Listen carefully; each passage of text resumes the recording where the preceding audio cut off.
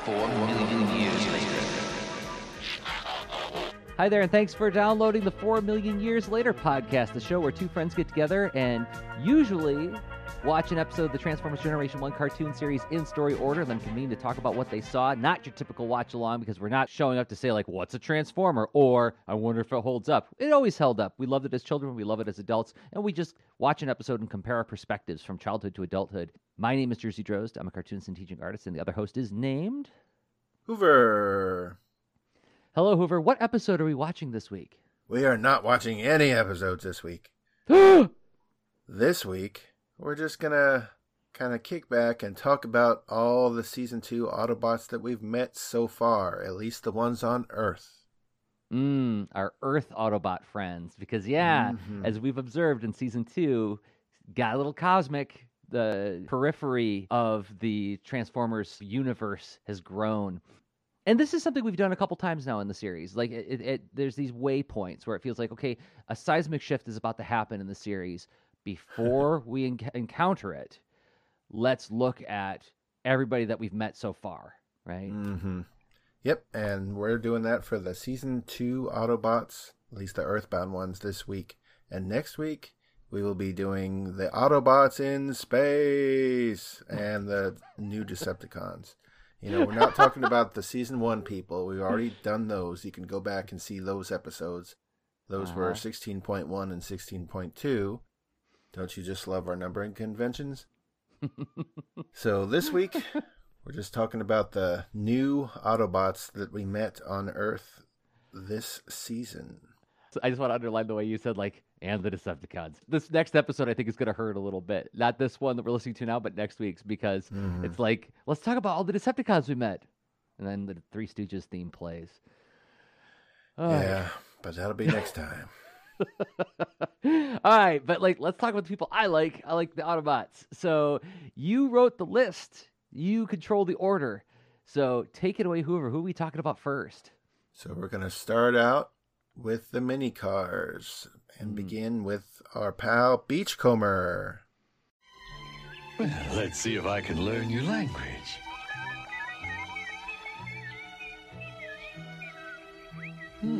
How do I say, it's a beautiful day?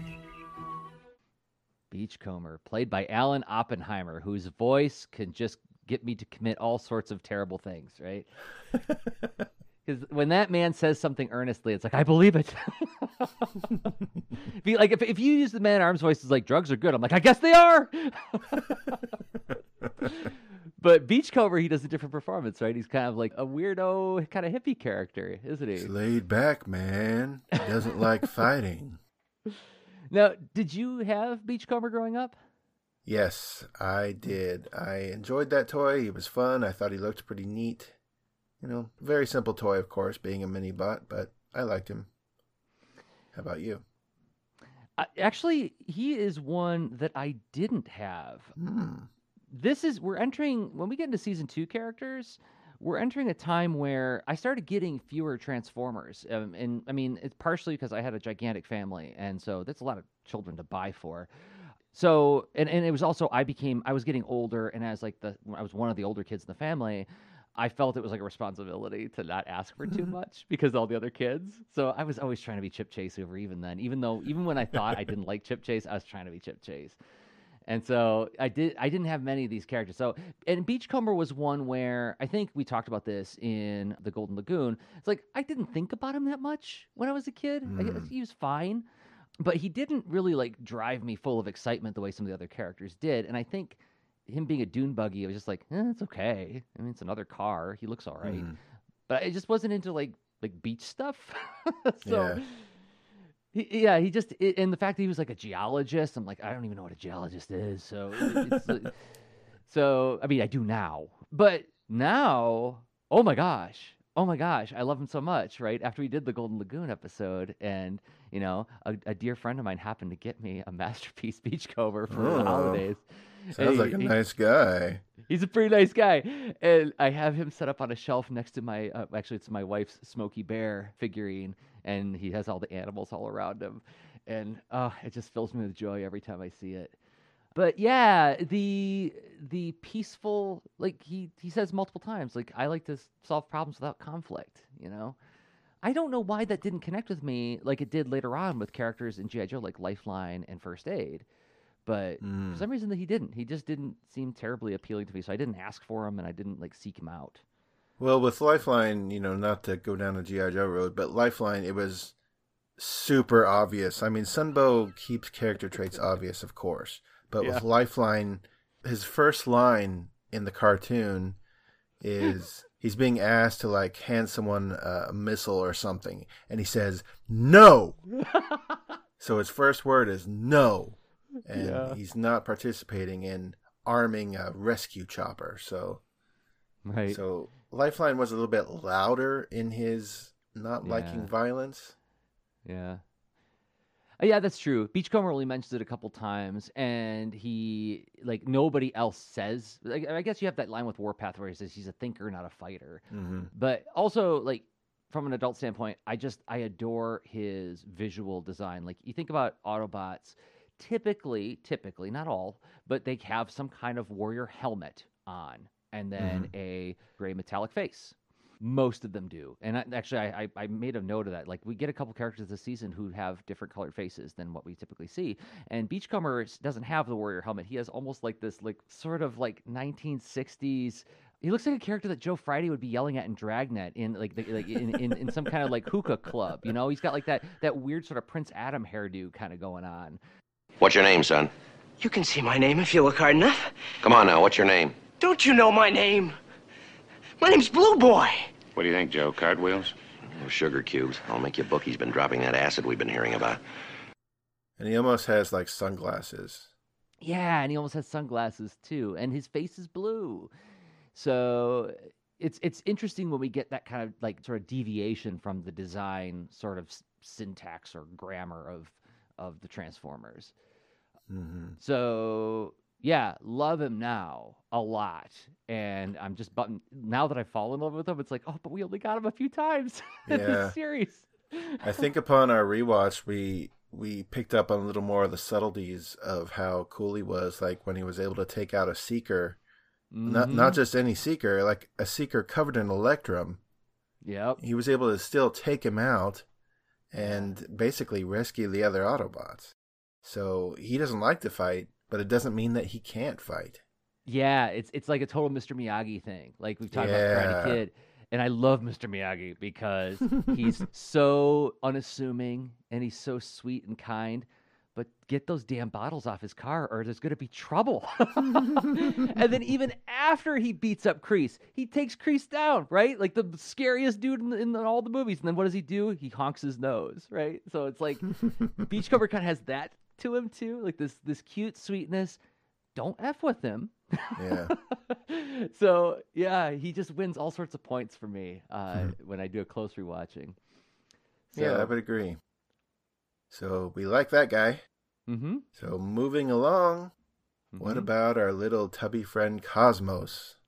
I guess anything is better than nothing. Did you have Cosmos? I did. Okay. What do you think of Cosmos? Well, he is voiced by Michael McConaughey, and we don't see him too often. He's kind of sprinkled in season 2, but it's interesting when he comes up because it sort of expands the universe automatically because he's an outer space character for the most part. Right. So he's sort of taking us into new frontiers, so to speak. So that's kind of interesting. But as far as his portrayal goes, he's basically just a cute guy out in space doing not silly things, but kind of humorous things. He's got a sense of humor to him. Yeah, like was there an episode recently where we were watching and he's like just floating around in space with Blaster playing music? Yeah. Oh, or Blaster was broadcasting music to him and like he's like, all right. He starts like sort of dancing in space kind of thing. And you got that weird idea of introducing a performance where he's like channeling Peter Lorre, right? Yeah. Where it's like, where did that come from? Like, who put that together? And like, as I stepped back and thought about each of these characters, I realized that here's an instance where we can point once again to the sort of the non sequitur whimsy of the Transformers that, we were really throwing confetti at in season 1. Like Reflector, how it's 3 people who all talk with the same voice turned to a camera. And it's like, it serves no function. Well, he's a spy, I guess. So it's like, okay, well, we got this flying saucer dude, this chunky little guy. What's his personality? You'd be like, well, what if we did like Peter Lorre? What? Why? So it just feels like it comes out of nowhere, but it's very memorable. We all remember Cosmos's voice because of that. Well, it's interesting just because of the sort of the timing of all this. I mean, these are being voiced by guys who grew up in the 50s and 60s, and true, some cases 70s, some cases 40s, I would say. Mm-hmm. So they're bringing to mind all these characters for the most part we children aren't going to be aware of. So it's almost like they're bringing these references back to life. We don't know what they are, but we're hearing them in their voice portrayals and that sort of thing. So that kind of almost like generational skip is kind of interesting. No, it's totally right. Yeah, and it's like just sort of like when you discover that that dude, that scary dude who played Grand Moff Tarkin was like actually a movie star before Star Wars. Right. Yeah. Like he did a lot of stuff before that. So yeah, there's that. Like I certainly didn't know who the heck Peter Lorre was when I was watching Transformers, but I know that Cosmo sounded oddly like Boo Berry, and I didn't understand what the connection was there. Mm-hmm. Now, I did have Cosmos. I turned 11 during season 2, the toy line, and that was one of my 11th birthday presents. And I have another story about an 11th birthday present with more of these mini bots. But I remember part of the way it was sold to me is my favorite color has always been green ever since I was a little boy. Like my family has a picture of me on my first day of kindergarten. I'm wearing a green sweater with green pants, and I have a green backpack, and I'm holding the Greedo action figure as I'm ready to go off to kindergarten. Like I was very on brand. So part of it was like, well, we got this one for you because he's green. So of course you're going to like him. And you know what? Not many green Autobots. Think about it. Mm-hmm. So yeah, and the same thing is like he's adorable, and he turns into an unusual vehicle mode. Like he didn't scan that on Earth. And so that made the toy extra interesting. And like you pointed out, the introduction of Cosmos opens up a whole new realm of possibilities for stories in the Transformers, even though they didn't use him for, Child's Play and the Gambler. So yeah, kind of weird. Well, again, I think that's someone we could say we both like pretty well. Mm-hmm. But what about Power Glide? Ace of the Air. Hey, you must be hot stuff, pal, or you wouldn't be sharing the sky with old Power Glide. Kind of a blowhard, if you ask me. He's voiced by Michael Chane. Mm-hmm. And did you have his toy? So this is the other birthday present thing. So this was... Okay, I love Power Glide, and I loved him the moment I first saw him in, Dinobot Island Part 1. And I think he, like Starscream, like as we explored in Season 1, kind of his blowhardiness, I received that as self-confidence. Like, self-confidence looked so loud when I was a child. Like, for anybody to stand up and say, like, I have an answer, I know what to do, just, like, seemed like such a magic trick. Because ever since I was a child, it was always a dithering, like, oh, is this the right thing? Is that the right thing? I don't know. Do you know?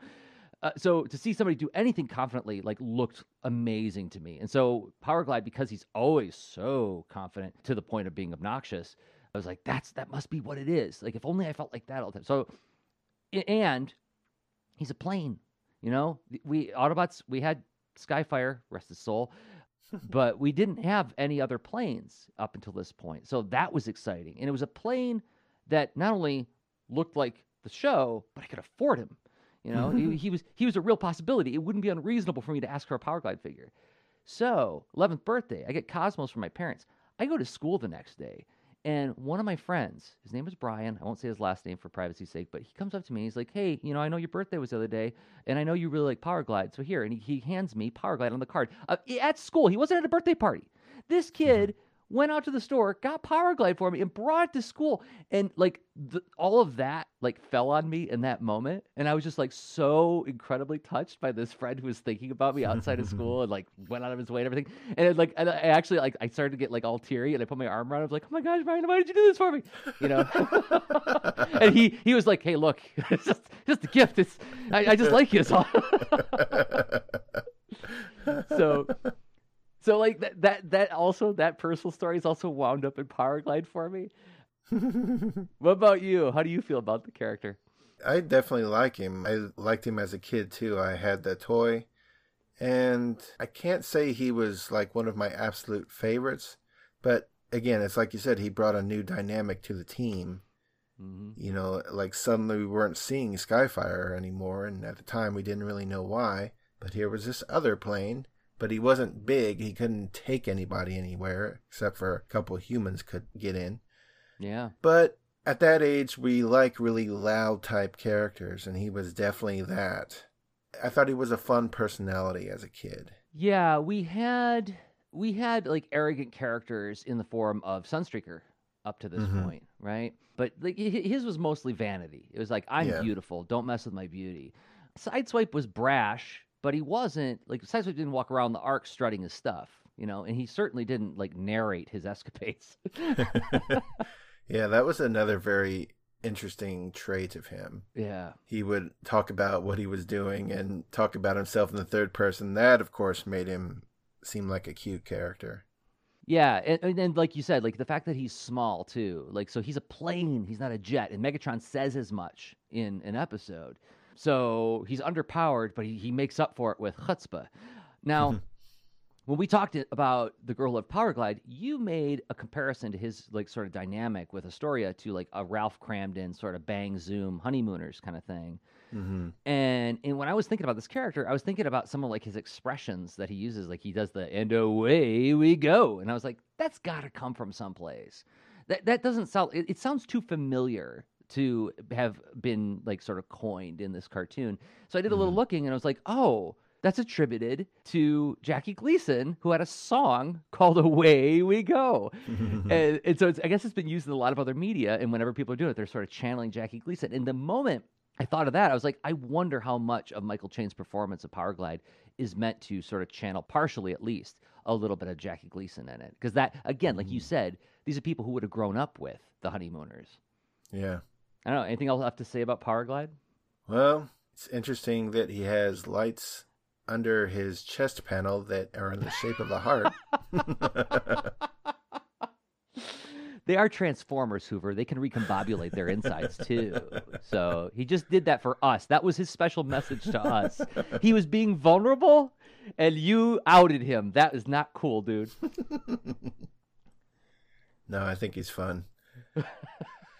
And how about our next little guy, Sea Spray? Also a bit of a chunky monkey. And he is voiced by Alan Oppenheimer. Another Alan Oppenheimer character. Yeah, we get a lot of Alan Oppenheimer this season. Hey, look, the first star of the evening. What do you say we make a wish? Yeah, what do you think of Sea Spray? First of all, did you have him? And secondly, how did you feel about him as a kid and now? I did have him, and I liked him as a kid because of his unusual voice. You know, he has that merman type of kind of sound to him. So that was interesting. And again, he's sort of opening up the world for the Autobots a bit more because he's not just a car. You know, he is this hovercraft thing. So now they can have lots of adventures on water. Yeah. So that alone like made him sort of interesting. But he didn't get a whole lot of play in the cartoon. Of course, he gets pretty much his own episode to himself. But other than that, he's just sort of like sprinkled around. And yeah, as we stated before, after Sea Change, we don't see him again, except for one episode in season 3. So I like our little fanon that he ended up staying on that planet with his new girlfriend and just found happiness because for whatever reason at the very beginning of that episode he's got a lot of things to wish for. He doesn't seem content. He's like, I'm going to wish for this. I'm going to wish for this. While I'm out here, I might as well wish for this. You know, Bumblebee is like, come on. He's the guy at the donut shop's like, I'll have another sprinkle. And one more sprinkle. And one more sprinkle. It's like, okay, come on. Just say you want 10 sprinkles. No, I had him too. And very similar to you, I feel like Sea Spray was exciting because of his unusual vehicle mode. Hovercrafts were cool, right? You had the whale and G.I. Joe. And I remember the first time I heard of a hovercraft, I was like, wait. You mean it floats? It floats in the air? It moves on a cushion of air? That's sci-fi. That doesn't exist. That's not real. And they're like, yeah, it's real. This is amazing. Also, the fact that, all of the mini-bots in the season were just super, super cute. And after watching Sea Change and watching it closely and seeing that he is this wistful dreamer, you know, he's this scruff, tough little naval commander, you know, so you'd almost expect him to have sort of like a boat captain kind of personality, gruff and stir, like either like a pirate kind of thing or a kind of like Old Navy's what I am kind of thing, you know. But instead, he's got like this gruff voice and he's certainly tough, but he's got this sweet, sweet center. And we were talking about this, about like how like this channeled like teenage or rather tween Hoover when somebody blows a kiss to him and he's like, oh my God, she kissed me. It's so sweet. So yeah, and I'm grateful that he doesn't come back after Sea Change, because then we get to live with this lovely thought of him living out the next 30 years on that planet. So yeah, like Sea Spray a lot too. Man, it's just like these are just nothing but winners coming down the line. Who do we got next? Well, how about Warpath, also voiced by Alan Oppenheimer? Wham! Bang! Warpath's on the roll!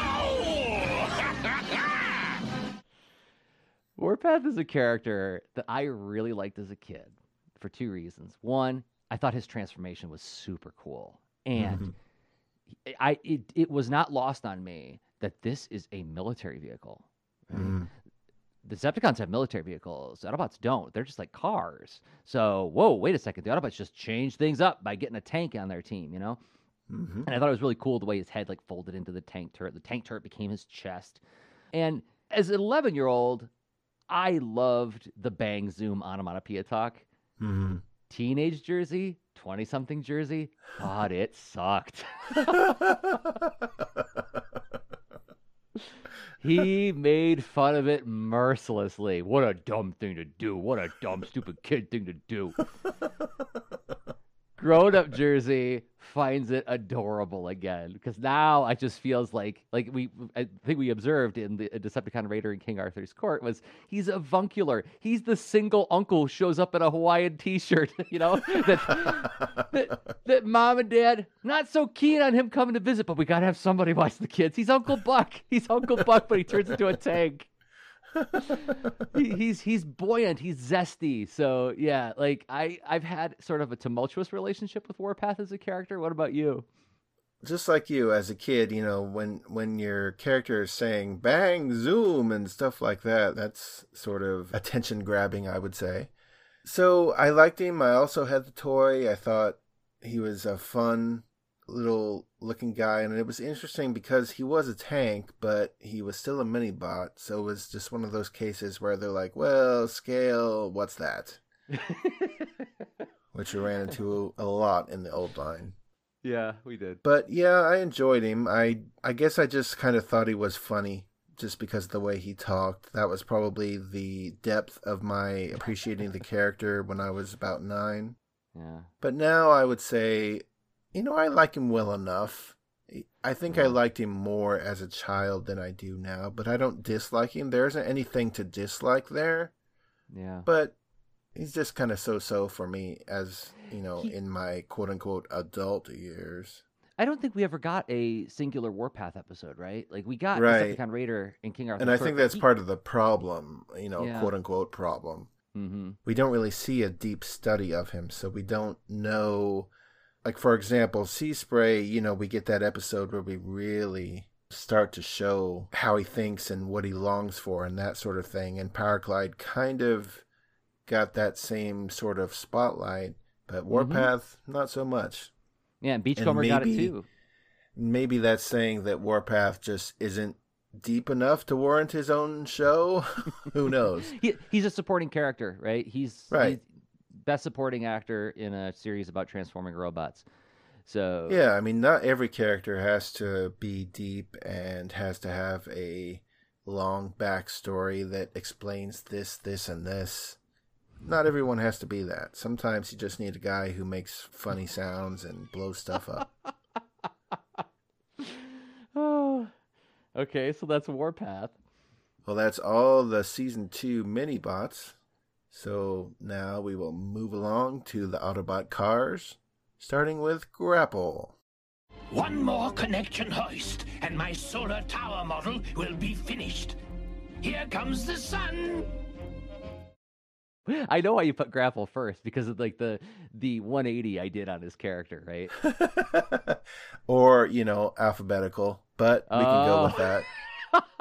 It is alphabetical. Oh my gosh, Hoover, you were so type A.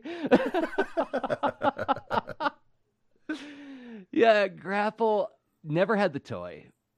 And as we explored in the Master Builders, I had zero affinity for these chunky British-ish Autobots. Like, what? Why do they talk like that? Is that a British accent? I don't know. It sounds something. It doesn't sound like the way we talk. And also, like, the fact that they're out talking about art. Now, again, I knew I wanted to be a cartoonist when I was 11 years old. This was the year, like, I had that flash of whatever just happened when I read Crisis number 3. I got to do that for the rest of my life. But I didn't think about it in any kind of sophisticated way. I was 11. All I thought was, I'm going to be friends with Stan Lee someday. That's how I thought about it, right? So, like, when you're watching that episode, it's like, and they're like, oh, I want to make great art. I'm like, yeah, I'm not feeling the drama here, everybody. But then we get to the end of that one, and that's the episode where, yeah, I started crying at the end of the episode, and I wasn't ready for it, and I don't think Hoover was either. But what do you think about Grapple and who played him? Well, he's voiced by Peter Renaday, and it's interesting in that that's the only character he plays. A lot of these guys, they're playing numerous characters, like we just talked about Alan Oppenheimer. Yeah. But yeah, they specifically brought in him to do this one character, so I guess maybe they had him in mind for a reason, or it just happened to work out that way. But again, as a kid, I thought, a crane, well, that's interesting. I like how it sort of expands the ranks. But I didn't have a whole lot of love for him or anything, and him having his sort of signature show where, he gets to, he thinks, team up with the Constructicons and all that. It's much more interesting to me as an adult, where he has this goal and he wants to do it so bad that he'll even team up with the enemy to do it because the enemy is shifty and they convince him that they're not the enemy. Yeah. That kind of a story means more to me as an adult than it did as a kid. As a kid, I was just like, why do we have British Autobots all of a sudden? What does that mean? Like, I don't know. Yeah, well, and also, like, he's best friends with Hoist, who we'll talk about shortly. But like, you got these two Britishish guys who are best friends who just sit around a drafting table and talk about making art, and it's just that's too abstract for my brain. And like, you're right, the Master Builders is a story about like getting mixed up in the wrong crowd, right? Like you hanging out with different groups. Like again, I think that the episode works better for us as adults. How it would have been typically expressed for kids our age at the time would be more about like, Grapple is intrigued by how cool the Constructicons are, right? And then like they bring him up to the line of his values, where it's like, now you got to do this. Okay, I'll do that just to be cool with you guys. Okay, now you got to like kick Optimus Prime in the face. Oh wait, no,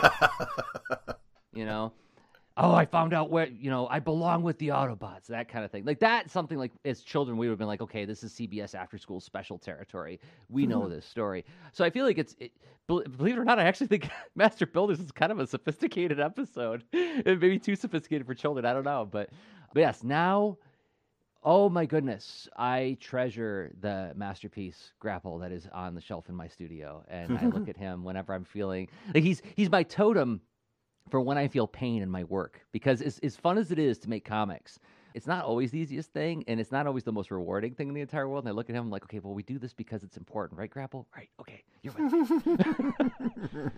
and he reminds me also, we'll talk about this with Hoist, is like sometimes all you need is just to have that friend say, nah, it was going to be awesome. Your idea was magnificent. And then, boom, you can get back in there and do it again. And that was another interesting thing about them, is that they were kind of a pair. Yes. In season 2, we got a couple of those situations, whereas we had Autobot friends before, and we had Sideswipe and Sunstreaker who were brothers, but a lot of times we saw them separately. That's true. And usually if we see Grapple or Hoist, with some exceptions, a lot of times they're together. Yep. So, introducing the sort of buddy, I almost want to say like buddy cop kind of situation. Yeah. Introducing that sort of opened things up a little bit. That's true. And yeah, you see the buddiness being more amplified because like we got tastes of it in season 1, but we don't get it the way we get it in this season where there's like real pairings of characters. You cannot imagine Hoist without Grapple or Grapple without Hoist, right? And so speaking of him, want to move on to Hoist? Please. Energy. Without energy, we're done for. He was voiced by Michael Caine. Again, he sounded very British to me, to my uncultured American ear. Yeah. So, what did you think of Hoist when you were growing up? Did you have the toy?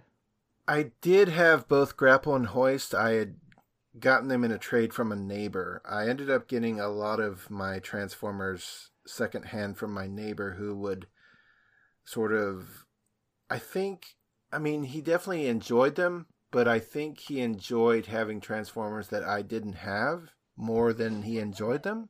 Oh, I do that, kid. So, like, he would enjoy the fact that he had Transformers I didn't have, but he wouldn't enjoy them that much, so eventually he would trade them to me. So it's like I would trade who knows what for these things. So I would get like a kind of beat up Grapple and Hoist, maybe like a year after they came out or something like that. But that's how I had Grapple and Hoist. Like I didn't really care enough about them to try to get them in the stores when I was a kid. But same, yeah. If the opportunity came up to get them from a friend, in a trade, sure, I'll do that. Yeah, it bummed me out that the one green Autobot of the Cars level, like $15 toys, like was like the repair guy, right? Mm-hmm. And like again, it's weird. I am having trouble like parsing this out in my 11-year-old brain and like really figuring out what was the disconnect here. Because later on, I love the healers. Like not 1 year later, I'm all about the healer characters. But at this point, I'm like, nope. Cool Autobots are the ones who do cool action stuff like Power Glide, like Sea Spray, right? So I just thought, like, okay, why would I want a guy who's just like a tow truck, Even though, he did have the green thing going on. Yeah, I think there's something about the performance, too, that, like, I just didn't get his point of view. Right. And I think as an adult, I think I get it a little bit better, but I still feel like it could have been amped up more. Like remember that in the Decepticon Raider in King Arthur's Court, one of our chief sort of critiques was that the difference between Hoist's point of view and Warpath's point of view really wasn't drawn into relief, and it would have made that episode more bouncy and fun if those two had something more to disagree about, Yeah. But as it is, he just feels kind of like Autobot mom. He's just there to like help everybody. And I don't mean mom in like a pejorative sense about motherhood. I mean like in the sense of like, a stereotypical sort of like this character that you just go to for help. And you don't think about him until Mother's Day. And then you make him something terrible. I think maybe one of the problems, if you could call it that, is that Sunbow characters were typically turned up to 11. Mm-hmm. And Hoist doesn't feel like he was turned up to 11. Yeah. Like Sea Spray, Warpath, Power Glide. Yeah, they do. But Hoist is just kind of, do you need some repairs? It's like, Maybe he even got his own episode, which we just covered last week, and we can't really say it told us anything more about him. It's turned up to 11 on Hoist? His mildness. There you go. No one's milder than Hoist. And actually, the more I think about that, the more I find that appealing. Yeah, the sort of lack of a character trait becomes his character trait, kind of. Oh, but I do very much love the friendship between Hoist and Grapple in this sense of like they both appreciate art together. We've never had that before. We've never had that in Transformers. So that feels fresh, especially to me as a grown-up who thinks about art literally every day. So Hoist is good, but mostly paired with Grapple. That's how I would say Hoist. Like on his own, I mean, again, it's like there are people who are not meant to be the major star in Hollywood, and they're just sort of a good second banana or, you know, a wingman, so to speak. You know, there's people who specialize in that. So Blue Beetle and not Booster everyone Gold. can be the star, which is ironic because in the film he was going to be the star in Hoist Goes Hollywood. So kind of ironic. Maybe that's why he was chosen. Yeah. Who knows? Could be. But moving on from good second fiddle Hoist, we have Inferno, voiced by Walker Edmiston. Red, you're okay. I was worried about you. Yeah. Now, I never had the Inferno toy. Me neither. I was never really into like fire trucks, I don't think. There's all those typical kid phases. There was like, oh, he's really into fire trucks. He's really into dinosaurs. He's really into space stuff. You know, there's those sort of archetypal periods in a child's life, and I don't remember ever really caring much about fire trucks. So I was literally just thinking about this the other day, and I'm so glad you brought this up because I don't know why I was thinking about it, but I was thinking about how when I was a little kid, they did the thing, and they probably did this at your school too, where like the fire department comes to your school to like show you what it's like to be a fireman, and they pull up the truck. You get to sit in the truck for a second, and then they put on the respirator, like, oh, it sounds like Darth Vader, you know, all that. And I remember getting in the truck when it was my turn. I'm like, this is really cool. And like, oh, you want to be a fireman? I'm like, no. I'm like, it's neat and everything, but I have zero interest in anything to do with going into burning houses. You know, like when Barbecue came out in the G.I. Joe series, I'm like, he looks cool. What's his job? He's a fireman? It's okay. Right. So yeah, same. I love the character of Inferno. Like when I was a kid, I was always about like what you and I have playfully called the zesty Southerner Sunbow character, right? Mm-hmm. A character who's got they got kind of a temper and they got a little bit of a Southern drawl, but they're really, really good-hearted. They're big-hearted. Like their fists were hard, their heart was big. They're men, that kind of thing. So I loved watching them on the show, but like I never asked for the toy. I was not interested in having a fire truck transformer. So yeah, kind of weird how that passed us up. Yeah. And again, I didn't think all that much of him on the show. You know, it's as we said before, it's kind of like what I like to call Chekhov's Inferno. If you see Inferno in the episode, something's going to be on fire pretty soon. Well, where there's smoke, there's me. Yep. So again, I also like Southerner characters, but I don't think he stacked up as well as someone like Ironhide did. You know, it's like if there was a competition between Inferno and Ironhide, well, I would definitely side with Ironhide. I like him much more as a character. Yeah, me too. But again, it's not like I didn't dislike anyone on the show, not any of the main characters, so I never disliked Inferno. I just didn't think that much of him. Yeah. Well, Inferno really does a lot of supporting character stuff in this series, because even in the episode where he really gets showcased, the real main character is Red Alert. Yeah. So if you want to move on to him, Red Alert is voiced by Michael Chain. With friends like these, real friends, it's easy to be brave. And strangely enough, I never had him, even though he was a Lamborghini, and I loved Lamborghinis. I think I just couldn't wrap my brain around the fact that a Lamborghini would be a fire car. Yeah, that's where we get to that impersonation of us as children when we see the TV and we go, no. No, that's not right. You can't do that. And I knew he was basically just like the Sideswipe toy, so I was just like, If you had just given me a Transformer, I would never turn it down. But as far as going out of my way to get him, it never happened, and I never ever got one until I got the Masterpiece years later, just because I appreciated the fact that we basically had an Autobot with mental issues. Yeah. With real clinical anxiety, Mm-hmm. or the Cybertronian version of that. I never had the toy. And I was aware as well, just like you, and I think like most kids our age at the time, that like, okay, this is just like a retooling of Sideswipe. Yeah. And like I knew that Hoist was a retooling of Trailbreaker. Yeah. And it didn't take much imagination to see that Grapple and Inferno were the same mold, right? We were used to that, and I do remember feeling like a sort of a pang of like, well, this could be my last chance to get Sideswipe, even though it's Red Alert. You know, like at this point I couldn't see Sideswipe anymore.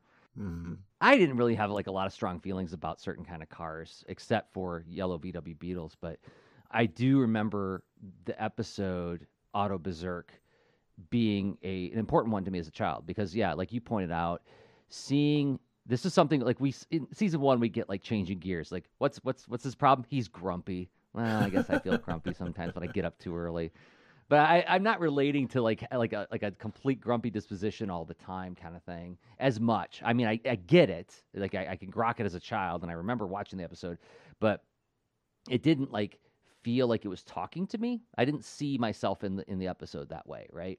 Mm-hmm. I feel like Auto Berserk was one of those moments where I really felt like I was beginning to see myself. Like here is a character who is really afraid all the time. Yeah. And I'm like, yeah, I go to school where everybody's saying like being strong and big is the most important aspect of being a boy. And I'm like, I don't feel very strong and big. As a matter of fact, I feel like all the strong and big guys are kind of looking at me like I'm a target. It's a plot. So yeah, I really did connect with him as a character, but this is another one of those things where it was like, did I connect with him enough that I'm willing to cut into my potential $15 Transformer I'm going to get this Christmas? I'm holding out for Swoop, you know? I really got my heart set on Swoop, man, and you know, it's like Super Red Alert. I'll take Swoop. He's a pterodactyl. So I have a lot of affinity for the character, and I do actually have the reissue that came out around the 25th anniversary of the Transformers series, so they released him in the original packaging. So I did get Red Alert and Inferno, so I could have them be buddies in my collection, but don't have the Masterpiece, and I probably never will, because I don't love him that much, but I do. Of season 2, he was definitely, like, he and Powerglide were up there. So I guess Michael Chain, like, was doing something that was making me really, like, pay attention to the screen. So, yeah, I never really cared all that much for him as a kid, but boy, once I got the DVDs and was a quote unquote grown up, and I just saw so much of my anxious self in him, I was like, oh God. it was kind of like being shown a mirror, and I didn't really like being shown that, but it was what it was, and I came to appreciate the character through that, and bought the Masterpiece because of it. The Masterpiece has this great little thing that you can place on his head that makes it look like his quote-unquote ears are getting staticky and like sparking. So that, of course, he's displayed like that, of course. Of course. That's my whole tie to the character, the fact that he's anxious and he's around all these people who are perfectly calm and collected most of the time. Well, yeah. Who's his best friend? His best friend is this really buoyant, cheery fellow. Yeah. Right? Yeah, so that kind of personality really appealed to me more as an adult than as a kid. As a kid, he was just like the Autobot who was kind of nuts. You know, we would just sort of blanket statement it like that back then. Yeah, I remember doing that too. I remember when Grimlock first appeared, I was like, yeah, they made this new Transformer. He turns into a dinosaur. He's really dumb. You know, it's like, well, there's actually more to him than that. But, you know, I'm taking away what I take away. I also like, and I probably said this in Auto Berserk, is that his skill, his talent, is also his shortcoming. Like, this is where we're getting into, like, really Marvel-esque writing. And I think this also was around the time where I was beginning to get introduced to Marvel Comics, because something we probably have covered in the series is that when I was a little kid, the first comics I read were actually Silver Age DC comics. So we're talking about Superman's friend Jimmy Olsen, Superman's girlfriend Lois Lane, those kind of like silly Mr. Mxyzptlk stories, right? And so I wasn't aware of this whole idea of like the feet of clay. You know, I knew about Marvel characters. Of course I did. I watched TV, but I didn't get Marvel comics as a child because they had no comic stores out in the middle of, you know, rural Michigan. And I didn't get to go to the grocery store with my mom where they had the spinner racks as much. So around this time, I started getting introduced to like Spider-Man, and it's like, oh, he has these wonderful powers, but also now he's got all these problems because of these powers are a responsibility. So like I was becoming aware of this idea of the double-edged sword, the whole monkey paw thing, be careful what you wish for kind of thing. And here we have this character who his chief skill is he could hear and see everything. He's got tons of sensors, and he's aware of everything happening all around him. And you know what that means? That means he's always like on edge. You drop a needle, he's gonna be like, what? Like, that's pretty cool, right? So and it feels very Marvel-y, and I think that's another thing that made him memorable to me, although I probably wouldn't have been able to articulate it in that way when I was 11. Yeah. So can we talk about a character that we have tons and tons and tons of memories about? Yeah, I'm thinking for the next hour we're going to be talking about him. Okay. So let's move along to Skids. Deep breath before we dive into this one, everybody. Robotic insecticide? We'll start them at the 10-yard line. Poor Now Skid. Skids, poor Skids, had 2 lines in this series. 2 lines not even voiced by the same voice actor. That's how little of thought was put into this poor guy. Yeah. One line was voiced by Michael Chane. Another line was voiced by Dan Gilvezan. So I never had the toy. I was buying the Transformer comic, and he sort of had an issue where he got the spotlight. Yeah, So I remember there was at least that. But I think didn't is really that the think one? much about him. Is that the cover that you sent me where you like the girl on the cover's wearing a cowboy hat and you said like this is how we all dress in Texas? Yeah, I want to say that's like issue 18 or 20, one of those. But it's like Skids against Megatron. Yeah, and I remember like, who's this guy? Like, oh yeah, that's right. I open up my like Transformers catalog that comes with the toys, showing you all the other figures that you need to buy, and I'd be like, oh yeah, there is a character named Skids there. He turns into a van or something. Oh, that's interesting. How come I've never heard of him? Yeah, it probably didn't help that we didn't have his car mode here in America. Yeah. So we just like weren't even that sure what kind of car he was. He was kind of vaguely minivan shaped, but he wasn't a minivan. So that probably didn't help anything. And being in the animated series for about 7 seconds certainly did not help anything. Now, there was a commercial that introduced all the new Season 2 Autobot cars. Do you remember this? Mm-hmm. New Autobots join Optimus Prime, Smokescreen, Trax, Hoist, Inferno, Red Alert, and Grapple. And joining the evil Decepticons, Thrust and Dirge.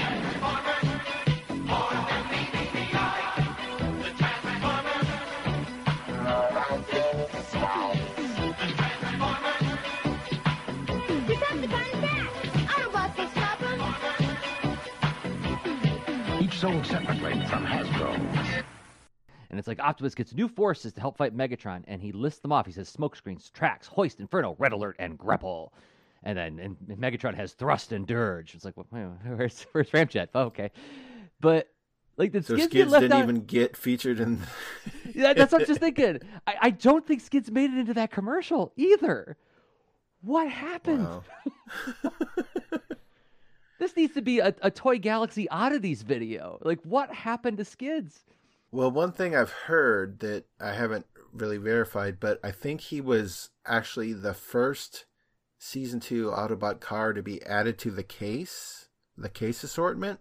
Okay. So I heard that he actually shipped prior to any of the other 1985 Autobot cars. Oh. At least I've heard that, because in the original case lineup, they had 2 Mirages because supposedly originally Grapple or Hauler was going to be in the first wave. Okay. And so they pulled him, and they were like, well, the case is, X amount of toys. What do we do? Well, just throw in another Mirage. Who knows? So apparently, and, I can't confirm any of this, apparently Mirage was the only character in the initial case that got 2 figures, whereas everyone else had 1. So before the end of the first wave, apparently they replaced that second Mirage with Skids. So Skids was apparently released before the rest of them. Again, I don't remember seeing that as a kid, and it was probably only, I say before, it was probably only like maybe a month before the other ones or something like that. But again, like Skids just seems to have keep missing his shot. Like if you know anyone who thinks they're bad luck, they'll be happy to explain like all the times in life, they were just 5 seconds too late, or, like day late and dollar short, that sort of thing. Just seems like that's Skids. It's not his character. Right. I can't even really tell you about his character. Right. What could we have possibly gleaned from those 2 episodes he's in? I mean, it's just kind of a weird story. But he's kind of getting his comeuppance a bit because Takara announced there is a Masterpiece Skids on the way. Wow. And that makes me happy for all the people who are like really, really like they feel like they've been let down by the way Skids has been treated. I know there's at least like a handful of people out there who are like, oh my gosh, at last. And I'm that person about certain things. I have things where I like this really, really obscure, weird part of it. So I'm very happy for them. I will not purchase it. Right. And I'm not telling anybody that they shouldn't, but I just got zero feelings for Skids other than like kind of a fuzzy sense of pity. Yeah. I think he looks kind of neat. I like how the doors open on his back in robot mode and everything. Yeah. I look at him. I don't think there's anything wrong with the look of the toy or the figure or the character, but I just, there's nothing to glom onto. No, and I need to go back and reread that Transformers comic that he appears in, because I wonder if there is something interesting that Bob Budiansky explores with him. Could be. Well, moving on from our hour-long tribute to Skids, that's a fast let's hour. Let's go over to Smokescreen, voiced by Jack Angel. Just call me the Autobot who isn't there. Now, he was another case of basically being a repaint or retool of a previously existing figure. And in this case, 2 previously existing figures. So we had Prowl and Blue Streak, and then Smokescreen comes along. And to me, it was almost like, okay, you're kind of going back to that same well a little too often here. Because it was one thing for like 3 jets to be all the same mold. They're kind of like a fleet, a force. But 3 of that specific car is kind of a bit much to me as a kid. I'm pretty sure I had him, but again, it was like another trade from my neighbor.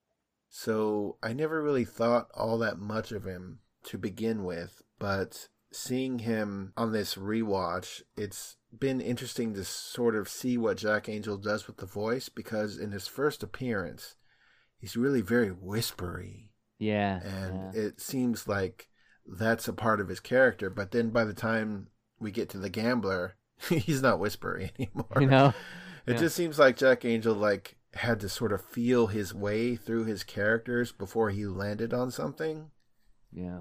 A little bit more so than a lot of the other voice actors did. So I didn't really have a whole lot of thoughts about him. Yeah, he was one where I didn't really feel strongly about him as a character when I was a kid. But I do remember wanting the toy, actually for the very reason that you didn't want the toy.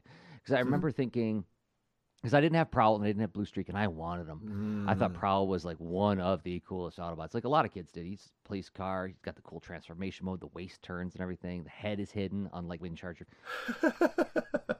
So I felt like this was a chance to sort of get a Prowl. Like when he came out, I was like, okay. As I go back to revisit these memories, I just realized how much of it was me like trying to avoid loss. Because it always this sense of it's gonna go away. If I don't record it on my VHS tape, it's gonna go away, and I'll never see it again. And I felt like that about these toys, where I knew that the new season's coming out, new figures are coming out. They're going to get rid of the old ones. I'm not going to find Prowl anymore, but I can at least get this guy who's kind of like Prowl. I remember that was there because I just thought the transformation of Prowl and Blue Streak was so darn cool, and Jazz for that matter. I thought like anytime you like turn the waist around and like the face is hidden, that was like magic to me. And as I watch it now, I feel like you're right. Smokescreen makes probably the biggest change in performance from his first appearance to one of his last. All of the characters in this series, well, with the exception of Megatron, I feel Frank Welker's Megatron is pretty darn rock solid throughout. It doesn't really change a whole lot. Starscream, Chris Latta's performance changes a lot in the series. Optimus certainly changes. He's getting progressively more quiet and thoughtful as we get into season 2. Whereas, like, in season 1, he was a little bit more young and kind of rustic and, like, at least you can still talk, old buddy, you know. Yeah, and willing to yell. There's not like any Prime yelling in season 2. Give me your backpack, Sideswipe. My backpack? No! We just needed to see, like, Bumblebee's feet sticking up in the air in the background after that. But yeah, you're right. Jack Angel, like when we first hear him, like you hear that, oh, I wasn't there kind of thing, which is kind of intriguing. We haven't heard anything like that. That's a little Beachcomber-ish, but feels like it could be going someplace else. But then we get to the Gambler, it's like, I'm just an unprincipled Autobot. So, and I love Jack Angel's voice. I really, really deeply love like all of his characters. Like even going like the Darkwing Duck where he played the Liquidator, he was fantastic. But I feel like his Smokescreen doesn't really do that much in terms of like performance. He just feels like he's like a gruff guy who's like a little bit shifty. So yeah, and he kind of has a special power, kind of more similar to the 84 Autobots than the 85. You know, it's built into his name. That's true. That's true. Yeah, his whole deal is he could just like fill the area with smoke. Now, actually, philosophically, I think that's really cool to have heroes whose chief powers are defense, right? Trailbreaker has a force shield. He doesn't ever use that in an offensive capability. It's always a defensive thing. So I like the idea of a Smokescreen being something that you use to confuse the enemy and, you know, disorient them, but not to actually hurt them until he like makes their electric fuse blow or what was it? My Circuit Electro blew just out. He did do that. But I don't know. I don't have super strong feelings about Smokescreen. I like him fine. I like Smokescreen in Transformers Prime a lot better. But that's a different conversation for another time. So then we move on to the last of the 85 Autobot cars. We have Trax. Why do you always have to say it like that?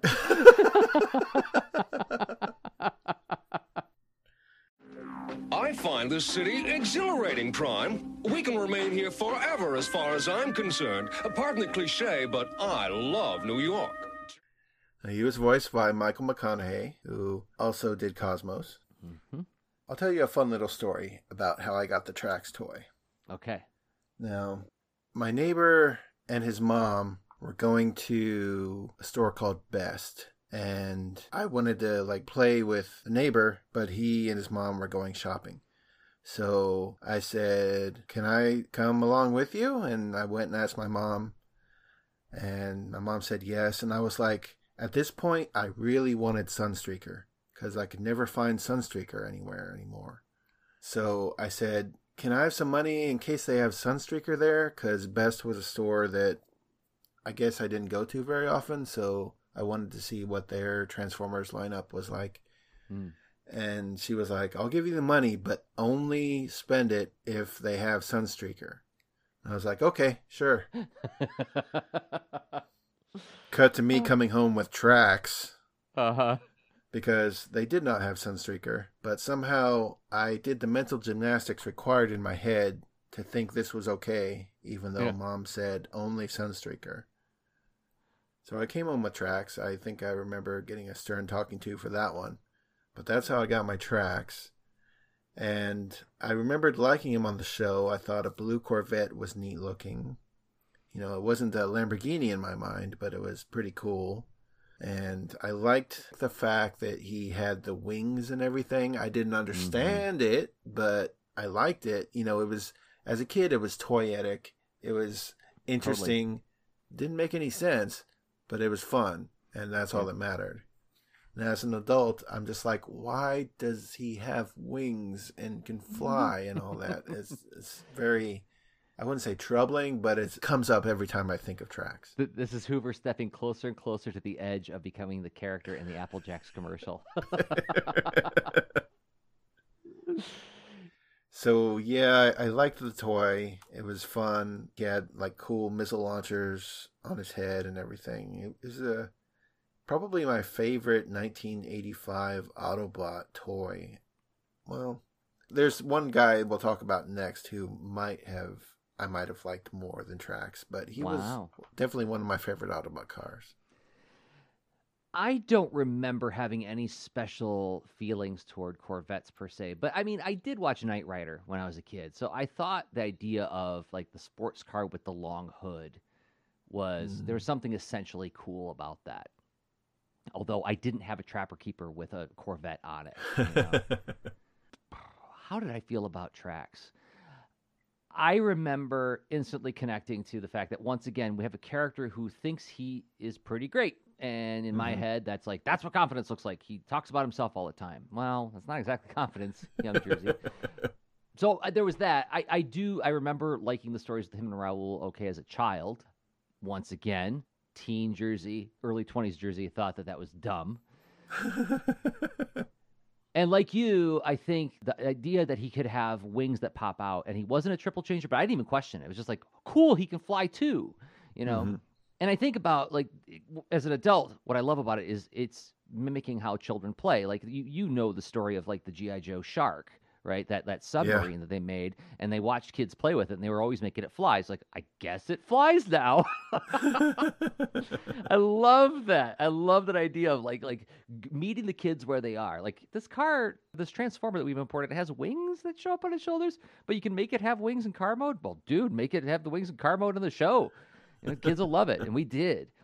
Also, one of the things I noticed was he had a red face with that white helmet. And once again, we get like this sort of deviation from the sort of visual grammar of the series, where Autobots either have a faceplate like Optimus Prime or a regular like people mouth, but their faces are gray and angular, you know, and the blue eyes that are like roughly the shape of a rupee from Zelda. But you get a couple characters with different colored faces, and I'm like, that's interesting. I wonder what that says about where he's from on Cybertron or something. I don't know. Like, how is it that he has a different colored face? Or is it something where he said, like, I want my face to be red? Is that like being garish? Is he like the David Bowie of the Autobots, right? I didn't say that in my head, but like it did get my imagination going. Like, why are they different colors? So... And again, as a being with no canonical form, they have multiple forms. It's like, wow, they could even choose different paint jobs. So now I look at Ironhide, and I'm like, what's your problem? Why are you so uncreative? You know, I'm gray and red. That's my favorite sport team colors. Okay. So I didn't have Trax, didn't have any great desire to have Trax, but this is one of those things that changed as I got older, as we revisit these episodes, and I'm like, oh my gosh, I love Raul. Oh my gosh, I love Trax and Raul together, and I love this contentious sort of like loving relationship, but they express their love through arguing and giving each other a hard time. And once again, I have the masterpiece Trax in my collection, and not because I grew up loving Trax, but because I grew to love Trax. Love him a lot now. And let me say, I think it's interesting that you got Trax when you were trying to get Sunstreaker, because I feel like Trax is sort of like the more sophisticated expression of what Sunstreaker promised. Yeah, it's not tied into the character at all either. It's just because I wanted Sunstreaker because he was a Lamborghini I didn't have. And Trax, I just also happened to like his car mode and everything, and thought, well, I have the money right here.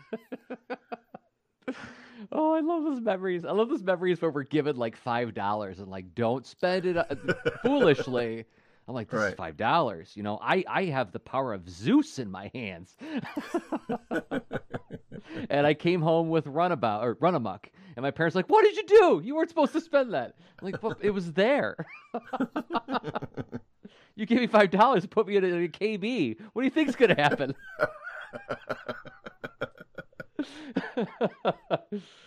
Oh. Yeah, so these days I think Trax is an interesting character. I didn't really care about friendships with Earth creatures back when I was a kid. And I found for the most part, Earthlings just got in the way of my liking Transformers rather than added to it. But now I appreciate the friendship that Trax and Raoul have. So, you know, I like him more now than I did as a kid. As a kid, I was just like, oh, he's a Corvette. You know, I liked him because it was a Corvette as a kid, but now I like him because he's just sort of an interesting, sort of vain character who manages to find a friend in an Earthling. Mm-hmm. And we have our own headcanon on what happened with Trax and Raoul after the last time we see them together. Yep, I think Raoul's working for Sparkplug over in New York and getting rid of that above-the-law lifestyle and becoming a more heroic character. And Trax, as demonstrated in previous episodes, you know, he doesn't just want to stand around the Ark with all those boring Autobots. You know, he'd rather be in New York City. Where things are exciting, but not too exciting, because if he sees something out of place, it's very upsetting to him. So that's all the Autobot cars for 1985. But then we had a couple really interesting non-vehicular additions to the line. Yeah. And let's start with Blaster. He was voiced by Buster Jones. I've been waiting a long time for this. You poor excuse for a sound system. Great voice. Yeah. Now, as a kid, I loved Soundwave. I thought Soundwave was amazing. So, for there to be, like, another Autobot version of Soundwave that looked even more like a tape deck, I was all about that. Yeah. So, as a kid, that was one of the 1985 Autobots that I wanted the most. And I did get him either for birthday or Christmas, I think it was. But interesting thing about my Blaster toy is, you know, at first, in the first year, there were no Blaster cassettes. Right. But it being a tape deck and sort of what we called at the time a ghetto blaster, I thought, well, certainly the tape deck opens up, and he had these little buttons underneath his tape deck, but on mine, I just could not get the cassette door to come open. Really? Yeah. And years later, when I was really, really trying, I finally got it to open. But there was just something about the way mine was put together that it took really excessive force just to pry that thing open. Because I would be pushing the button and I was like, I thought this would come open. But I was like, well, he doesn't have any tapes, so I guess it doesn't need to. So I guess it's just sort of like you're supposed to pretend it comes open, you know, like every other toy in the 80s. You can pretend. So... And I didn't know anyone else with Blaster, so I, you know, didn't have that opinion challenged or anything. So for probably about a year, my Blaster toy was just like, had a tape deck that didn't open. And then they made cassettes, and I was like, well, they made cassettes. Certainly this is supposed to open unless they're going to make us buy a whole new Blaster. And then I just sort of like was basically wrestling with it, like trying to get it to open, and I finally did. So it was like there was just something wrong with the mechanism in my particular copy of Blaster. It just made me assume that the cassette door wasn't supposed to come open. So, but I really liked him. He's a very, very tall Autobot. So it felt like you got a lot for the money. Because he was a lot bigger than the other toys. That's true. You know, scale meant nothing back in the day to these things. But yeah, I mean, I really liked playing tapes and listening to music as a kid, as most kids did. So I just thought he was really cool.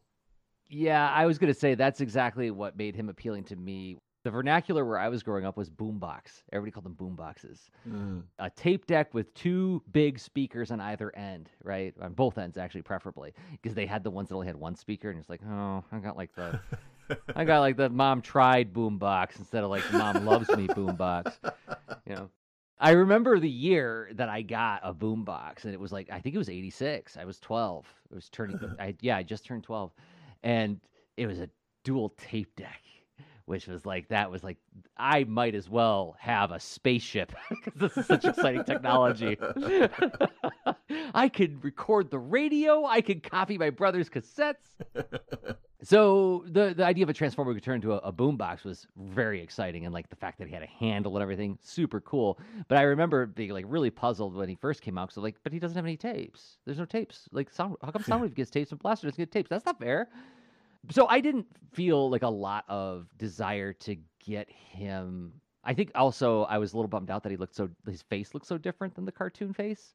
Mm-hmm. That was one of those things that I'd get really kind of hung up on, like the Ironhide toy. I was like, I got to get Ironhide, and then a friend shows me Ironhide. I'm like, no, I don't want Ironhide. Well, that was kind of a special case.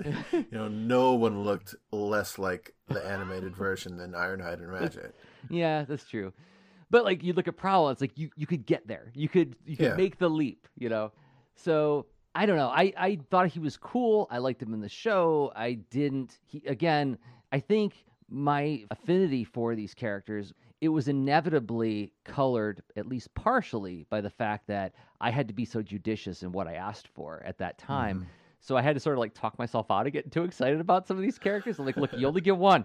You get one. Pick one. Put all your love there. So Blaster was kind of like, I felt the thrill of like, cool, he's a boombox. And then, yeah, but no, I'm not going to get him. The character, as we've charted him in this season, he starts out with that first episode where he's like a troublemaker. He's like the character who just like acts. His chief power is he could be obnoxious. And that's what helps him defeat the Decepticons. And then we get the turnaround on it. By the time we get to Autobot, he's more of a mature kind of Autobot. And we talked about it in that episode. Like, that was just something where I think we also thought Blaster was cool because there was that assumed rivalry with Soundwave. There must be. Of course there is. They're both the same thing, but one's evil, one's good. They're naturally going to hate each other. We got that one sort of magnificent fight. And then it's like, okay, wait until Carnage and C Minor, and then they'll kind of do a little bit, but it's not going to be awesome. Okay. So, I like him. He's fun. Yeah, same here. He had a much expanded role in the comic. But again, it's like, I bought the comic for a long time, and I never really loved the comic. Yeah. It was just neat for me to see, I guess, all these drawings of Transformers. So, yeah. I mean, the comic to me was okay. It was whatever, but the show for me was my personal Transformers. So, and it was the same for me until the 90s, like when I discovered by accident the Simon Furman run, and it was somewhere around, I want to say like issue 75, like the one where Unicron arrives on Cybertron, drawn by Jeff Sr. And I was like, what's this? And then I opened it up and like, oh my gosh, this like, it's getting back in like heavy into the mythology. But yes, the early comics, I remember I read up to like 9 or 10 in that neighborhood. And then like Blaster became like a main character. I'm like, I'm not super excited about it. And Grimlock's wearing this weird crown, Yeah, it was not very similar to the animated show. Yeah. I did go back and get them all, though, everybody. For those comics fans who are like, what? Why? How could you be such a snob, Jersey? I have actually 2 complete runs of the Marvel series. I don't know why I have 2, but I have 2, and I've read them, and they're lovely now. I was very much about the cartoon as a child. Yeah, same here. Well, moving on to our other unique release that year, Perceptor. Yeah. And if you need a true scientist to explain Beachcomber to you, don't hesitate to call on me, Perceptor. Well, he was voiced by Paul Eiding, and he is the Autobot scientist. I mean, we've had Wheeljack.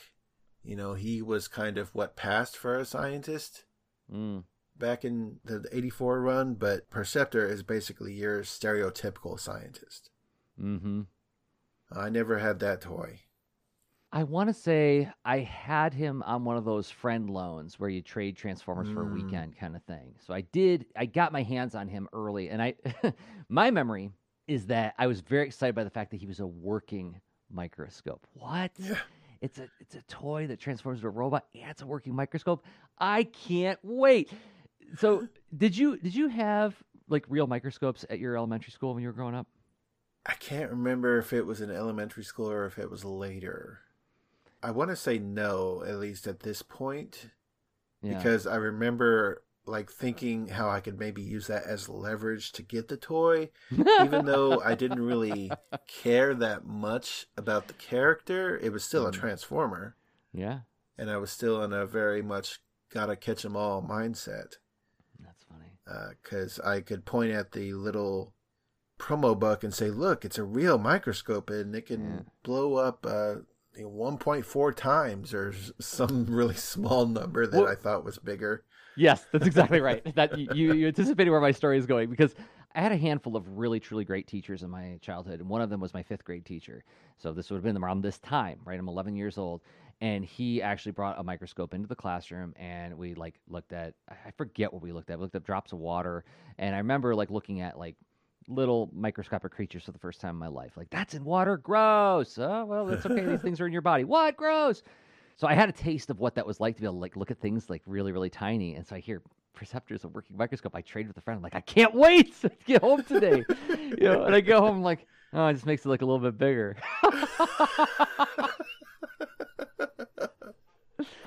Oh my gosh, how many things in our childhood did that to us, right? You take it home, you're like, I'm going to check out my own DNA. It's like, I'm going to count the cords wrapping around each other. Right. It's like, oh, I can kind of see my fingerprint now. No, and I think that's the way kids' brains work, right? It's like, I remember the morning where my parents said, as I was walking to school, because I lived out in the country, and I walked to school for real, is they said, oh, in the morning when you're walking to school, you're going to see Venus in the sky. Now, remember, think about how an 11-year-old perceives language. And I'm like, oh my gosh, I'm going to look up. It's going to be bigger than the moon. And it's going to be scary. Venus is going to be up there. Why did it wait until now to happen? And then I go outside and I'm like, Mom, I don't see anything. She's like, no, it's that little prick of light right there. I'm like, oh. I guess. I feel like it's like that kind of thing. However, we talked about this in Microbots. I definitely felt seen by the fact that here's this character who does not prize physical prowess. He prizes using his mind. Now, I was not a nerd where I guess I did. I did good in my grades, but I was never lumped in with oh, these are the, he's a smart kid. I was just I was weak and I like nerdy things, So I felt a little bit seen by that, but I also remember really digging how Perceptor's robot form looked, because it felt like his vehicle mode was utterly concealed, right? Or his alt mode, I should say, was utterly concealed by his robot mode. Now he had that the microscope thing on his shoulder, but that's a cannon. It's a cannon now, right? So it's like with all of the Transformers, their alt mode is sort of telegraphed by their bodies necessarily, right? So the fact that Perceptor didn't telegraph his alt mode felt really kind of exciting and exotic to me as a kid. So I kind of wanted him. But again, I didn't put my heart in it because I had to get swooped that year. Yeah, I mean, the character was just kind of whatever to me. He was a scientist, and he advanced the plot in that way, and I didn't really care about him much at all. And, even as an adult, I can't say I even care that much for him. I still dig him. I dig his function in the series, which is to be, as we get further on in the series, someone who is so consumed in his work that he bores you with the minutia of his work, right? And that's another thing where I feel seen sometimes, where when I was growing up, I literally had a girlfriend on a date say to my face, stop talking about Spider-Man. She said, this date is over. That really happened, right? So when I think about Perceptor, Optimus, Perceptor, just do it. Jeez, stop talking. I'm like, actually, Perceptor, I'm coming over here and I'm giving you a hug because I know what that's like. I know what it's like when you're excited about something, you're talking about all the details of it, and people shut you down because they don't see what you see. Because you're a microscope, you can see the minutia. Well, I think that brings us to our largest Autobot of 1985, and that would be Omega Supreme, voiced by Jack Angel. Death imminent. Vengeance mine. Now, this is a toy that I never had. I didn't have it as a child. And we were friends when I finally got Omega Supreme. And it was a very good day for me because I went to, so there was this really golden moment. I want to say it was like 1993, 1994, where we were just far enough out from the Transformers series that it was considered washed up, lame. They tried Generation 2, it didn't work. Who knows if it's even going to be around anymore. And the dudes who ran comics and collectible stores, were just old enough that they were too old to like Transformers when it came out, right? So like I'm what? Like 93, I'm like 21 years old, 22 years old or something like that. No, it had to have been after 94. It was like 95 actually. So it was just before Beast Wars started, right? And so I go to this comics store and collectible store, and they get these giant bins of some poor soul's collection of Transformers, all in perfect shape, just in these plastic bins. Totally like it was that old story of the parents coming in and be like, "Here, what do you give me for this? $50? Oh, you monsters!" And so I see the bins, and I'm like, "Can I look through those?" And they're like, "Yeah, go ahead. We haven't cataloged them or anything yet." I'm like, "If you see something you like, just like name a price, you know." And I'm like, "Awesome." And I'm digging through, and I start finding the pieces of Omega Supreme here and there, you know. And I start putting them on the floor. I'm like, "I think this is everything. I think this is all of Omega Supreme," and he's like in perfect shape. I'm like, "How much for this guy who's all like in pieces?" And they're like, "I don't know. There's a lot of plastic on that one." And they're like, $25. What do you say? And I'm like, "Yes." And I just shelled it out and I ran out of there. And I remember talking with you on the phone about it. I'm like, "You're never gonna believe what I just got for $25. And like, did you put batteries in it? I put batteries in it. It works. He walks. So yeah, it was a rare Transformer that actually used batteries. That's right. It had Shockwave before, but this was probably only the second one, right? I want to say yes. I want to say that's right. So. So I loved Omega Supreme ever since I was a kid, but it was one of those things where I think anybody who ever like coveted the USS Flag or the Eternia playset, you know what I'm talking about, right? You see it, you're like, "Oh, well, if only," but alas, it will never be. You know, I wanted him. I knew I would never have him. So like when I was 21 years old, it was like a gift from my future self to my past self in that moment. I love that he is emotionally damaged by a horrific betrayal in his past. Yeah. I love that means he is a stoic and aloof character. He doesn't hang out at the Autobot base. You know, you get Skyfire, who is betrayed by a dear old friend, and instead of becoming bitter or traumatized by it, he takes on this kind of jolly aspect to his personality. Like he lives in the base, hangs with the Autobots, talks to them all the time until they get rid of him again. But Omega, like something deeper happened to him. And like when we talked about in the origin or the secret of Omega Supreme, that when we come back from commercial break and he's like holding his knees, you know, he's in this protective, vulnerable position. And that's all the more rich because he is the strongest Autobot. He's the last line of defense. You're our only hope, Omega. Yeah. I don't know if I picked up on that as a kid, but I think I received it as a kid because there was something very mysterious and wonderful about this great big guy who has this deep vulnerability to him. And also there's that aspect of like, he's the older brother who, you know, doesn't really want to hang out with you. But if trouble comes, don't mess with my little brother. Like I wanted that so badly when I was a kid. I wanted my older brother to like be the guy who stuck up for me on the playground kind of thing. So I think there was that fantasy that I was living out through Omega Supreme. And then plus like another Transformer who has a not Earth mode that I never saw that rocket before in my life, you know, and he has 2 vehicle modes. He's a tank and a rocket. What?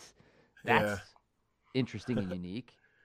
Yeah, certainly an unusual mode. And thank goodness he got that origin episode, because without that, you know, it's like he would have just had these sparse little appearances here and there, and he would have just been, oh, well, he's like the rocket that gets them from place to place. Yeah. But there was so much story packed into The Secret of Omega Supreme, so much characterization. Yeah. I mean, he turned him from basically this utility type character, this means to an end, to this really likable character. Yeah. And really tragic character. Yeah, and I love how his backstory explains why we never see him hanging out at the Autobot base, right? Yeah. He stays alone because like it is hard for this guy to be friends with people. And that's another thing that just like really stabs at me when I think about him now as a grown up is like here you have this character who's staying away because of the trauma he experienced, it's really difficult for him to make friends. And that's why that ending where he and Optimus are standing on the Golden Gate Bridge watching the sunset, and like Optimus says, like, well, maybe you're on the path to healing, and he says possibility growing. That little tear happens. Like, yeah, I want that for him. I want that so bad. Like that's another headcanon I want. I want to know that Omega has a best friend someplace now. You know? Yeah, I mean that episode did so much for him, and without that, I don't think anyone would be, unless they just really love the toy. I don't think anyone would be like a huge Omega Supreme fan, but because of that episode, I think there's a lot of Omega Supreme fans. Mm-hmm. Yeah, and then what they did with him in Transformers Animated, I think, feels... Yeah, that was a cool little reveal. Yeah, and I feel like the way they treated his character in there feels like almost enriched, and it feels like not a callback, but it feels like it's a saying yes and to the original Omega Supreme, what they do in Transformers Animated. By the way, if you're listening to this and you're like, oh, I never gave Transformers Animated a try. They looked weird. Right.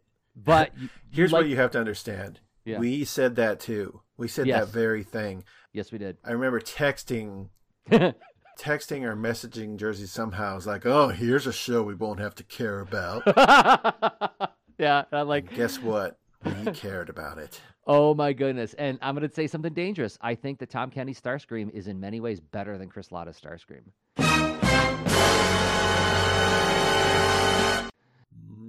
I know, sacrilege. And when I say that amongst Transformers fans, they always gasp a little bit. I'm like, oh, I know, I feel so transgressive.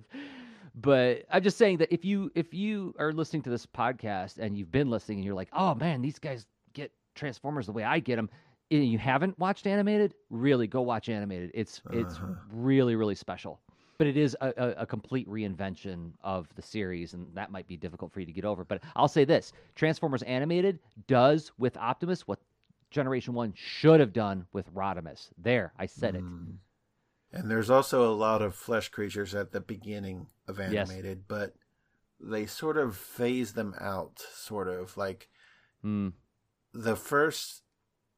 Not that we really need to go into this in deeply, but if you don't like flesh creatures and you start to see a bunch of them in Animated, it's like, wait, hold on. Oh, wait until the Decepticons sort of become the major villains, or just skip ahead a few episodes, something like that. But Animated is one of me and you's favorite Transformers cartoons.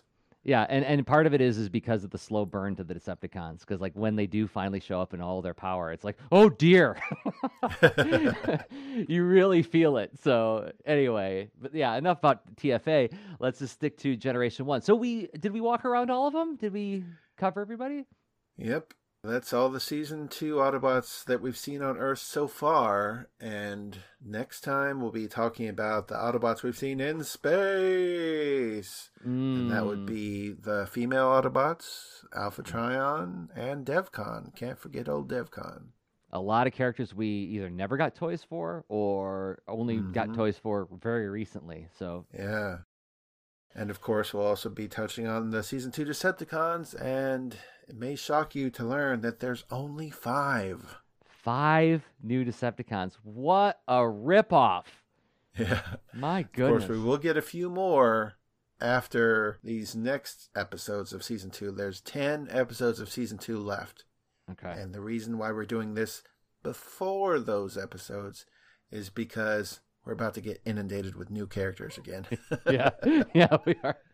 So this is the part where I'll say, first of all, thank you for this discussion, Hoover. It was fun to reconnect with each individual Autobot from this season and really think about like my relationship with them both as a child and as an adult. And I want to invite the listeners, if you have a special memory of a Season 2 Autobot, please share it on our Facebook page, 4 Million Years Later on Facebook. We record the show weekly. It drops Thursdays at 4millionyearslater.com and in podcatchers everywhere. If you want to be, the only hope, the last line of defense, that stoic giant, Omega Supreme, who protects everybody but always wants to be alone, give us a 5-star review. wherever you listen to us. That helps more people find the show. It raises us in the search rankings and so on. If you want to be a boombox with a cassette door that doesn't open, it conceals what's inside from everybody else, you go write a review for us. Just write a few sentences about, like, this is what I like that Jersey brings to the show, this is what I like that Hoover brings to the show, and this is what I like about Transformers. Dust your hands, you're done. I know, it took a few minutes of your time. That's a non-renewable resource, and we're grateful for it. But it shouldn't take much of your time. So thanks to everybody who writes reviews for the show as well. And then, of course, there is the TeePublic page, right? Yep, we have only a handful of designs so far, but once I whip Jersey into bringing out some more, we'll have some interesting new things to purchase on a baby onesie or a sticker or a tapestry you can hang on your wall and just stare at and dream about 4 million years later. Yes, Hoover just needs to keep flicking my ear, and I go, ow, quit it. And then we'll have more. You know, I got another idea for one. Is that I want to do like a whole series of stickers of all the machines from Day of the Machines. Vetoed. All right. Well, thank you again, Hoover. Thanks, everybody, for downloading and listening. We'll see you all next time. Until then, I have been Jersey Droz of 4millionyearslater.com and Jersey Droz on Instagram. And I have been Hoover. Okay, bye. Goodbye. Episode synopses are from imdb.com and some episode information taken from tfwiki.net. The closing theme is by Nick Mihalik, based on the original closing theme by Ford Kinder and Ann Bryant. You can find more of Nick's music at soundcloud.com/Nicholas-Mihalik. That's spelled NICHOLAS-MEHALICK. Find us on Facebook under 4 Million Years Later, and you can email us at 4millionyearslater@gmail.com. Visit 4millionyearslater.com, and if you haven't yet, please subscribe to the show wherever you listen to podcasts. You know how it works.